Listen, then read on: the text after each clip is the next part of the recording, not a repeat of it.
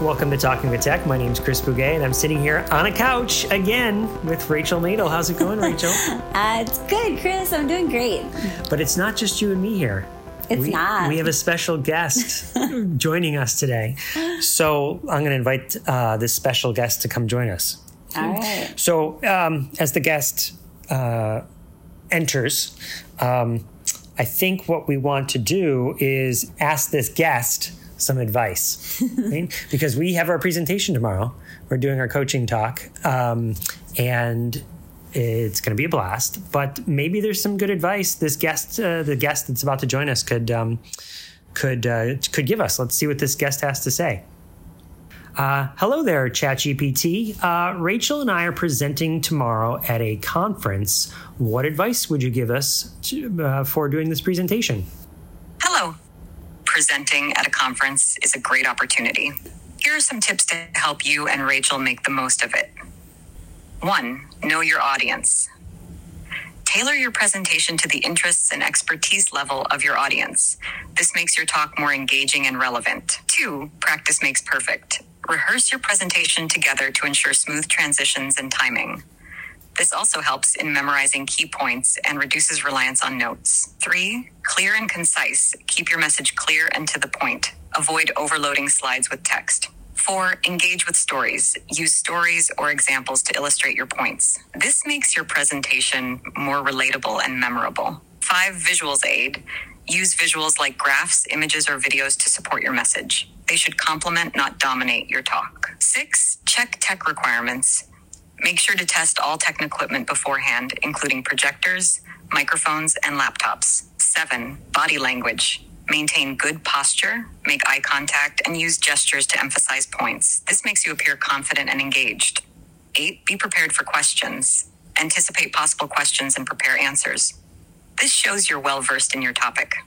9. Stay calm and positive. Nerves are normal. Take deep breaths, stay positive, and remember why you're there, to share something valuable.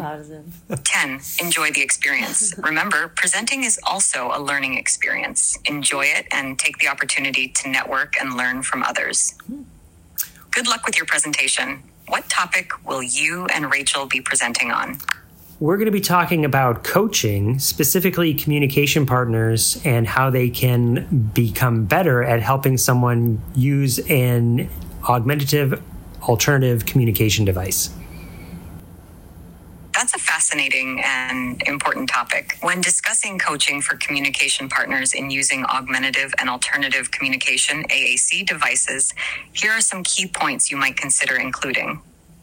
1. Understanding AAC devices. Start with the basics of AAC devices. Explain how they work and their importance in facilitating communication. 2. Role of communication partners. Emphasize the vital role partners play in the process. They're not just assistants, but active participants in facilitating communication. 3. Active listening skills. Highlight the importance of active listening. This involves being patient, giving the AAC user time to communicate, and acknowledging their efforts. 4. Customization and adaptation. Discuss how AAC devices can be customized to fit the user's needs and how partners can assist in this process. 5. Encouraging independence. Stress the importance of encouraging independence in the AAC user. Communication partners should support, but not dominate the conversation. 6. Modeling and consistency. Talk about the importance of modeling language and being consistent in the use of the AAC system to create a rich language learning environment. 7. Challenges and solutions. Address common challenges that communication partners might face and offer practical solutions or strategies. 8. Real-life examples. If possible, share success stories or case studies. This makes the information more relatable and concrete. 9. Resources and training. Provide information on where to get further training and resources. 10. Interactive element. If the format allows, include an interactive element where attendees can experience using an AAC device or engage in a related activity. Your presentation could make a significant impact on improving communication for AAC users. Are there any specific areas within this topic that you're focusing on more? Yes, we only have an hour, and we really, really, really like the idea of making it interactive. What ideas do you have to help us generate interactive experiences for participants. An interactive element can greatly enhance your presentation on coaching for communication partners in AAC. Here are some ideas to consider. 1, role-playing. Have participants pair up and role-play scenarios where one is the AAC user and the other the communication partner. This could involve navigating common communication situations or challenges. 2, AAC device simulation. If possible, provide a simulation of an AAC device, either through an app or a physical tool. Let participants experience what it's like to communicate using these devices. 3, problem-solving exercise. Present a few scenarios where communication difficulties might arise with AAC users. Ask groups to discuss and propose solutions or strategies. 4, feedback session. After the role-playing or simulations, hold a feedback session. Encourage participants to share their experiences and what they learned about the challenges AAC users face. 5, group discussion. Facilitate a discussion on best practices and strategies for effective communication. Encourage sharing of experiences and insights among participants. Q&A with AA users. If possible, invite AAC users to join your session. This provides firsthand insight and allows participants to ask questions directly. 7, interactive quiz. Create a fun quiz with questions about AAC devices, communication strategies, and key points from your presentation. This can be a lively way to review and reinforce learning.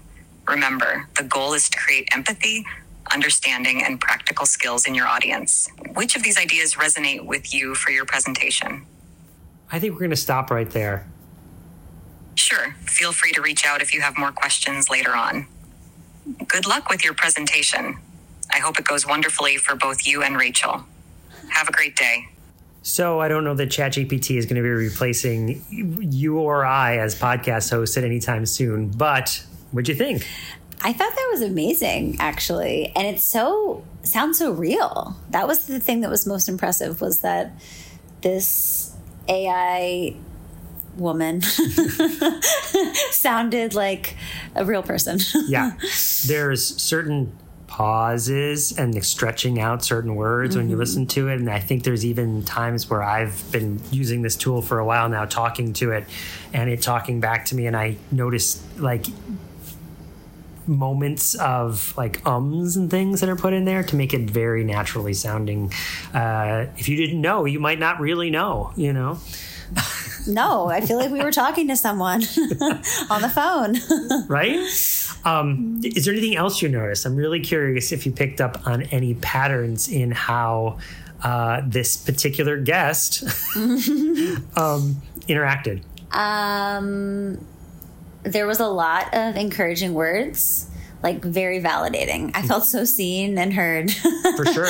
And then there was always some type of question at the end to continue the conversation forward. 1000%. That's what I noticed too. I noticed there's always, it starts a certain way where it's very affirming to whatever you, like very agreeable to whatever it said, whatever your question was. Then there's the content in the middle, and then a follow-up question to keep the conversation going. And to me, that felt very much like our coaching talk. It's like, I'm going to provide a summary statement. Here's what I thought I heard you say and what you were asking about. And then I'm going to ask you some follow-up questions to get you thinking. You know, like it's sort of similar. Totally. Not exactly. There's differences, but I did notice that parallel. Yeah. Also, it's just like very extensive. Like there's this long list of like ideas and, you know, not all of them resonated, but some of them really did. Yeah. So if someone was here in the room with us, they would have seen us turning to each other like during certain bullet points, like I wouldn't expect that. And ChatGPT said it, right? Yeah. We like had this shocked looking at each other's face. Yeah, totally. Especially when I think they were like, oh, have an AAC user come. And I was like, yes. Okay. Right. We know this. Or do an interactive thing. I was like, that's literally the next question. We do. So this is part of the paid version of ChatGPT. Again, we don't get sponsored by them, but I do pay the $20 a month so I can experiment and play and learn this kind of stuff. And when this came out, I was like, oof, but this is how I've literally been using it. I'll be driving to work, I'll turn it on, and I'll have a conversation with it because I want to brainstorm about something, or I have a question about whatever I'm curious about. And I know that it might not be 100% accurate, but it's also close enough, anything that might be hallucinating on. I feel like I can learn that. Like my spidey sense might go off and be like, is that true? Oh, it sounds sketch, Yeah, I feel like too, it's like sometimes pretty general, not really general, but like you kind of want to keep going deeper, and so I feel like that's where you could keep asking to go, a little bit more detailed, but also do your own research. Yeah. All right. So pretty cool, right? Yeah, I loved that. It was super fun. So Chris, what's our interview about today? So this is an interview with Emma Fischer, who had some questions about career advice in starting in assistive technology or educational technology. And so we talk all through it together.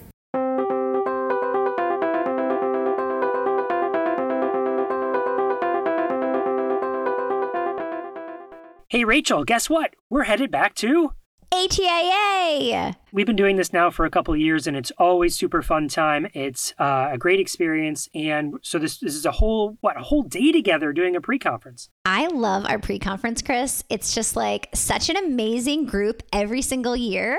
And every single year, it's totally different. I feel like it's never the same day twice, and just full of tons of fun activities and lots of engaging conversations. And by the end of it, we're all like BFFs, and it's so much fun. So if you're interested in attending, check us out at atia.org, find the pre-conference link, find us, and sign up, and we'll see you there.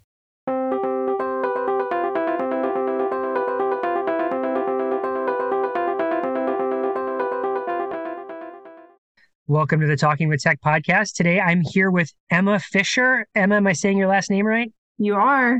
Excellent. All right. So, Emma, you and I don't know each other very well, and in fact, at all, really, right? So why don't you tell people a little bit about who you are, tell me a little bit about who you are, what you do, and what we're doing here today. Okay. So I am currently a special education teacher in Culpeper County. I teach self-contained students that are in the adapted curriculum program. And I am interested in getting my master's degree, but I'm trying to figure out what exactly I want to get that in. And I was thinking just about my future and my career in the future and moving forward. And I always loved assistive technology in the special education world. And I thought, hey, why not go down the assistive technology path? So I'm just trying to figure out what I need to do to make a career out of that one day. So, yeah. What has led you to liking assistive technology and considering it? Well, before I became a teacher in special education, I was actually a paraeducator also in Culpeper County in self-contained classrooms. And all of my students use AAC devices. Most of them actually use LampWords for Life. And it consistently just melts my heart whenever my students are able to finally say that one word that they've been struggling with for a whole year, and they get so excited about it. And I'm just to watch them grow in their communication has been amazing. And the fact that assistive technology has come so far and been able to do that has just really, it just makes me happy. I love it. I love it so much. So I think that's the biggest thing. Even 10 years ago, I don't know that 15 for sure, there was so many that would not have had that opportunity. But because of the iPad and, like you said, applications like LampWords for Life, now kids who would have had that opportunity now have that opportunity. Can I ask a little bit? Since this is a podcast about AAC and you seem to like AT and you're using AAC, what was your training and education like around learning about AAC and LampWords for Life in particular? Well, it was very hands-on. Actually, when I started as a paraeducator, this was 6 years ago now, I had no idea what I was doing. Never heard of AAC, never even heard of assistive technology, didn't know anything about working with people with disabilities. And I just happened to get very, very fortunate and worked with an amazing teacher that loves AAC, and she was a wonderful mentor and a wonderful person to work with. And just working with her and observing her and just kind of copying a lot of the things that she was doing with students using AAC. I just kind of fell into it almost. And now my first year teaching special education in my own classroom, my main goal was to give all my students AAC because none of my students are verbal. They're all non-speaking. So, and now I've achieved that goal and my students are talking up a storm. I have to get them to be quiet sometimes. So it's pretty fun. That's super exciting. So, okay. So let me just summarize what I think I heard you say. A lot of your learning came from this mentorship that you had with that first teacher that you were working with. Mm-hmm. Yep. That person, see how for me, I'm seeing how the ripple effect, it's a great example of how you don't see how far the ripple effect really goes. So, and then I'm sure are inspiring other people, paraprofessionals maybe in your classroom now that are learning about it, and who knows where their career will go, and other people in your school maybe. What's the culture like around learning language with AAC in your school? Well, this is my first year in this school right now, but my 6th year in this county. So I've already kind of become the teacher that uses AAC and that knows AAC. So that's been pretty cool to be labeled as that person. Yeah. And one of my paraeducators, she's brand new this year, she was me 6 years ago, never worked in this world before. And just to watch how much she's grown and improved on using AAC and modeling with my students already has been amazing too. So yeah, I mean, it's definitely, it's so cool. It's just so cool to watch my kids and my staff. Besides that, the mentorship, is there any sort of classes you went to, books you've read, or is it really just, or is it communities that you belong to on Instagram or Facebook or beyond, or their local communities? What are some other ways you have in the last, well, like you said, 6 years and beyond, kept up with AAC?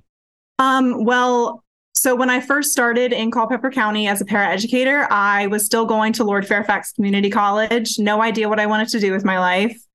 And I started to really fall in love with this population. And I decided I'm going to get my degree in adapted curriculum. So I applied for Old Dominion University and they had the adapted curriculum program. So I just studied online while I was working full time. And that's kind of how I've kept up with it, just being in the classroom and then in my studies. Gotcha. Okay. So you're wearing an Old Dominion sweatshirt right now. I am wearing Old Dominion. Yes. It's a teacher work day, so I was very comfortable today. Excellent. Okay. So then, well, one of the reasons I sort of asked that is because the assistive technology community in particular, people who have listened to this podcast have heard me use this example before, but Emma, I think of it as there's in the school district that I work with and work in, there's my immediate family. And then there's my extended family. There is no community out there that I know that is like the assistive technology community, in that everyone's very willing to share their time and very generous with their time, very generous with their expertise and their experience. And you can there's no shortage of people that you can reach out to get information from, or to just say, I need some coaching on this. I'm stuck, can you help me, reshape my thinking? So it is definitely, I can speak for the entire community that you are welcome with open arms. Yes, definitely. You're thinking about going into assistive technology as a career choice, like, I want to study this when I go and get my master's degree. What other things are you considering? What are you wrestling with? So for a little while, I was wrestling with speech language pathology, but I was actually talking to my current mentor in my school, and we were talking a little bit about just my master's degree and what I wanted it in. And I was talking a lot about speech, but then I was like, but I love the technology part of it. Like, and I just kind of went into more details about assistive technology. And she was like, it really sounds like you like assistive technology. And I was like, I do. I love it. I think it's the coolest thing in the world. Mm-hmm. And she was like, you can make a career out of that. And I was like, what? That's so cool. So I just have kind of decided, why not? Why not try to go to school for that, learn more about it, and while I'm still teaching and in the classroom, and maybe use what I'm learning in school in the future in my classroom, and then eventually kind of moving out of the classroom and helping students in multiple classrooms with assistive technology instead of one. So yeah, I guess I'm just trying to figure out what I need to do to get there one day. Okay. Let me ask you, and if this is too personal, we'll cut it out. Okay. So, do you have flexibility in your career, geographically, meaning, because I think that's going to be part of, I throw this into the hopper as things to consider is, well, I might get this degree and now I'd have to find a job. And if I'm stuck in Virginia, that sort of limits, my opportunities. So do you feel like the world's your oyster, or you're like, no, you know what, Chris, I'm going to stay in Virginia. Like my family's here. The roots are set, where do you feel like that on that continuum? I think Virginia might be my place, my home. I think it would depend on the opportunity that struck. I mean, maybe if there was a big opportunity in another state, I might consider it. But I think Virginia might be the main place that I'd like to stick with. Gotcha. Okay. And the reason I say that is, I mean, I'm familiar with a lot of places in Virginia because, I'm just in the northern part of Virginia here in Loudoun County. In Loudoun County, we have 9 assistive technology facilitators currently at the time of this recording. And then I'm the assistive technology specialist. So I'm the administrator that supports those 9 people. And that's pretty rare. I know Fairfax, our neighboring county, they have an entire assistive technology team. Montgomery County up in Maryland has 2 assistive technology teams, and high incidence and low incidence. And then there's the rest of the state of Virginia has people, like they don't have, and like you're sort of the energy that you're exuberating about assistive technology. It's rare that people leave it. Most people really like the job once they get into it. The turnover is not high. So what that means is the opportunity to get a job in there, Emma, it's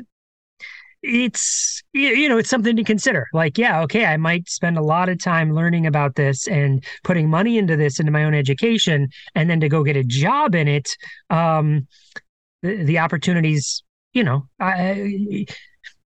especially if the more rooted you are in one place. I want to be in Culpeper County. Well, okay, what are the opportunities in Culpeper County for there to be a new assistive technology gig? Now, that said, certainly times have changed, and there have certainly been places that have created assistive technology positions or start out as other duties as assigned, and then they've evolved into assistive technology positions. So I don't mean to dissuade you at all, but I think the reality is that if you're really considering that, it should be a big thing on your consideration list. Yeah, no, absolutely. Yep. That's definitely good to know. Yeah, it's very different from just the world that I'm in, because there's a ton of turnover in the special education teaching world, unfortunately. So it's a really good thing to consider. Yeah. Yeah. What else? Okay. So besides assistive technology, you said speech language pathology. Those are like your 2 things, or is there anything else that's in the running? Those have been my main 2 right now. In the last year, it's been my main 2. I haven't really had any other thoughts of anything else. Besides AAC, what's some other technology that you geek out on? Well, AAC is my biggest one that I really geek out on. Also just, using the interactive boards that we have for the students. They love it, using boom cards, board maker, things like that have been awesome with my students. Also, using low-tech things that we have in our classroom have been amazing. Like I know a lot of my students get a kick out of using the slant boards a lot, and they've been so funny with that. But yeah, I don't know. Well, let me throw out some other options for you to consider. Okay. Yeah. So again, not to dissuade you at all, just to give you other options for you to banter around with you and your friends and your family about, okay, here's some considerations. So one thing that I'd be considering might be thinking about the ed tech.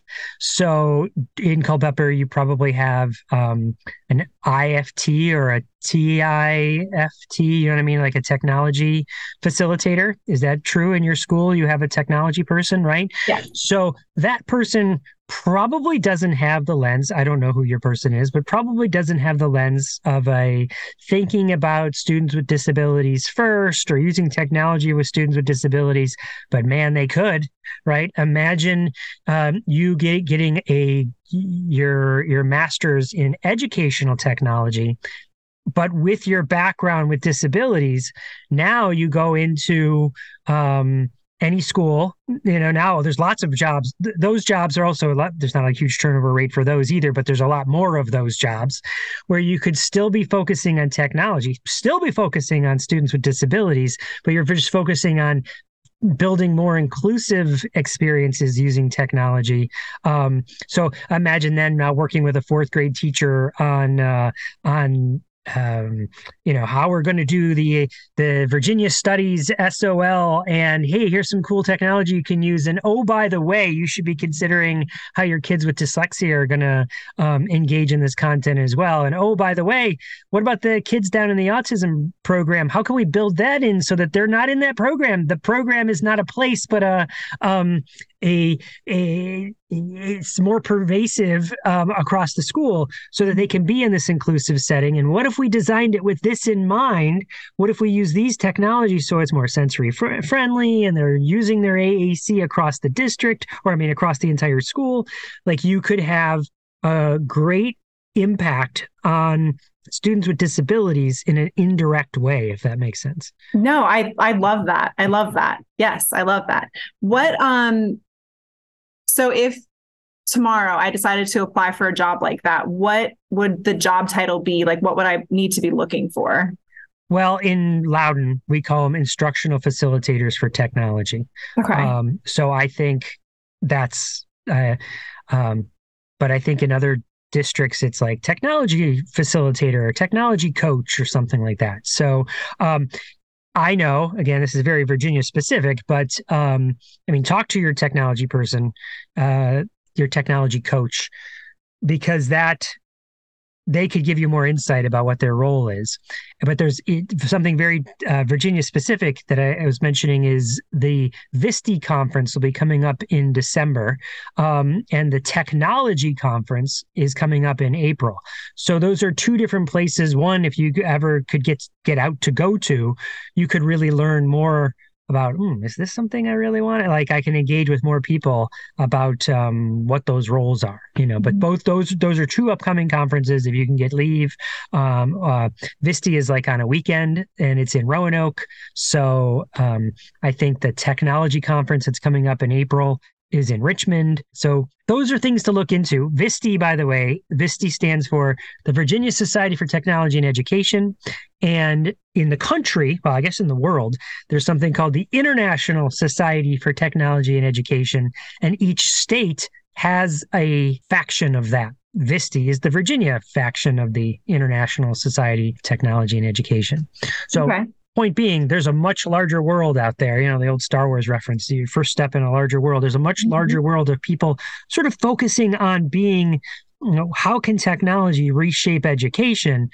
And then there's a smaller chunk of that is how can technology reshape education for people with disabilities, But what I think you're going to find, Emma, as you start to dig in there, is that actually a lot of the innovations that come in educational technology come from assistive technology.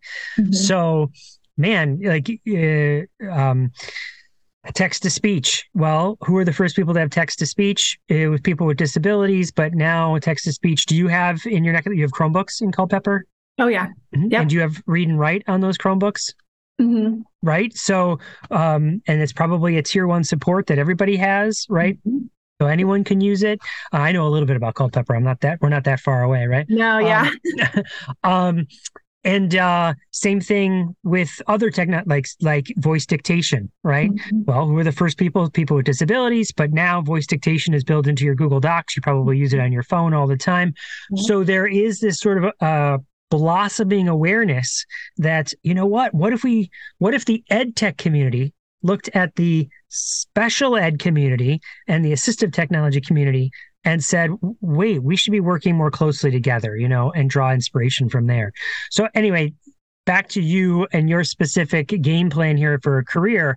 That's something I would spend some minutes on. Being like, I don't know, would I like being like, is it more technology and a little bit, like, could I see myself coaching other educators through how to use technology in general, or is it really disability focused? And even if it was more disability focused, is there a way that I could really support people with disabilities so that they're not being segregated, but they are being integrated into the rest of the school? You know what I mean? Yeah, I think I'll definitely do more research on the instructional facilitator and kind of see what that world's like, and look into this technology conference. You said in Richmond, right? The technology conference is coming up in April in Richmond. Yeah, I think registration is open now. And then Visti is the one that's in December. That's a much larger conference. Visti is much larger, and they always have like an inclusion strand. So I know that they're focusing on accessibility. That's going to be one of the. So there's opportunities in both of those places. Perfect. Yeah. But that's okay. So that's one thing to put in the hopper, ed tech. The next thing, let me ask you, what do you think about leadership? So becoming an administrator down the line, because again, that's another place where you could have such great impact on people with disabilities and creating a culture, as opposed to being a teacher. What are your thoughts about that?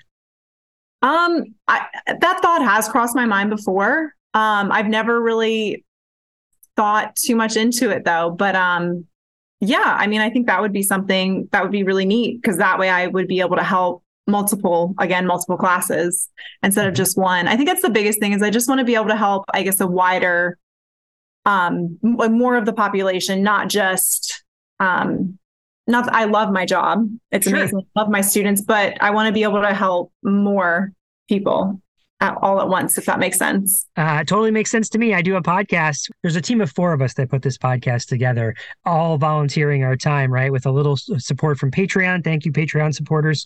But the point is, we're not doing it to get rich. We're doing it because we want to have a larger reach for the knowledge to get further, faster, right? So I totally empathize with and sympathize with what you're saying there. I totally get it, So administration could have a really big impact. I mean, I think if you were to get into either of these communities, one of the points of frustration is that my administrator just doesn't get it. It's a mindset thing, not a money thing, and oftentimes. So here, having an administrator that sort of understands special education, understands disability advocacy, man, could you have a big impact on that, So that's another, it's another avenue that I would be thinking about. The trade-off there, you probably know do you know what I'm going to say the trade-off is? It's a lot of responsibility. I mean, yeah, it's definitely a lot. The responsibility, I mean, yes, that is a big aspect of it, but you're working with kids. There's a big responsibility there too. The big trade-off is that you're not working with kids directly. Right. I mean, my background is a speech language pathologist. I was in a classroom earlier today, and the kid was spilling beads all over the place, and man, we were having fun picking up these beads and modeling on his communication device and tossing them into a bucket and, laughing. And I don't get that. I don't get to scratch that itch as much. I don't get to see the direct impact as much. It's secondhand stories of how your work has impacted people. So, and that is often, that's what keeps you going on a day-to-day basis, right? Like you said at the beginning, like, oh my gosh, I get such joy out of hearing the kids use their communication device. That will be the trade-off for you. You might have a bigger impact with more kids, but you won't have the direct impact for you on the day-to-day coming home on a Tuesday. Oh, a rough day with my fellow administrators, but I got to see this kid say, I'm having fun today on their AAC device, and that smile on their face. So that's the trade-off, Yeah. Yeah. It sounds like you already talked yourself out of speech language pathology. Doesn't sound like that's where you'd like to go. Yeah, I don't know. Because I know that you have to do the almost like student teaching, but for speech language pathology. And I was thinking, like, how am I going to have time to do that with teaching full time? Like, I can't quit teaching. I still have to get paid. And yeah, I don't know how I would be able to make that work. Mm-hmm. Well, I wouldn't let the logistics get in the way. There's always, you could figure it out, right? It really, if you're following your passion, it's okay. Would I like to do articulation therapy? Because that's probably part of what I'm going to have to do. Is there other, would I work with fluency? Fluency is not that frequent, but it's a part of what you do. It'd be part of what you're learning too for those number of years that you're doing that voice, so if you're not really driven by that, I could see. That said, it sounds like you're really driven by AAC, and there's certainly people. Rachel Madel, co-host of this podcast, is a great example, who doesn't exclusively work with AAC, but mostly works with AAC. So could build a whole career around working with people with AAC. So you could get even deeper and sort of specialize. But to get there, you're going to have to learn about a lot of other stuff, because it's not just the AAC speech language pathologist, it's the speech language pathologist, Right, exactly. Yeah. So what do you think? I mean, now that I said that, does that change your mind at all? Or is it like, sort of lean into one of these others? I don't know. I think the instructional facilitator thing seems really, really neat. Being able to help a wide population of students, not just with more severe disabilities, but also students that are in the general population, but have dyslexia, or maybe just is just really struggling on this little thing that they just can't get through. And all they need is this one little thing to help them. I know when I was a student, I really struggled in school, and I appreciated the little things that people did for me to help me get through. And I want to be able to do that for other students as well. That really screams to me the educational technology. And let me explain why. Assistive technology, by definition, is technology used by people with disabilities. Okay. So there's this line that is a human created line of whether you have a disability or not, like you found eligible or not, right? But there's a large number of kids that would need the same technology, whether it had that adjective in front of it of assistive or not, right? Picture a kid, let's say a kid who is not yet mastered all the skills that it takes to become a fluent reader, but they have yet to be diagnosed with dyslexia, or maybe they're not diagnosed with dyslexia. Maybe they even participated in some assessments and found that they're not dyslexic, but yet they still are working extra hard to figure out for themselves how to learn to read. Assistive technology person, yes, could give some input, yes, would have some influence, but who is there more directly that's servicing all the kids would be that ed tech person. But again, with that disability awareness going, you know what, when we're making purchases and we're thinking about technology purchases, you could be an influencer that is influencing the technology purchases going, well, okay, how is this going to work for the autistic population? How is this going to work for kids who are blind? How is this going to work for kids that are have not yet mastered the art of reading? Or the skill that it takes to become a fluent reader. And so, having that lens from an educational technology standpoint could really, again, impact a lot of kids. Let me ask you this, okay? So, right now, you're working with kids and you have your paraprofessionals, right?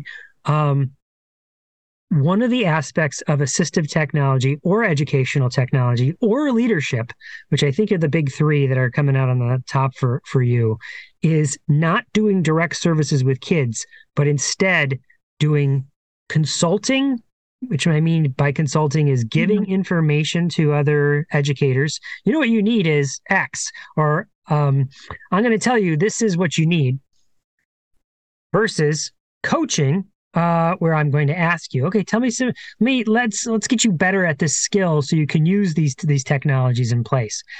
How would you feel about your day-to-day be working with adults consulting and coaching with them as opposed to your day-to-day working directly with a kid?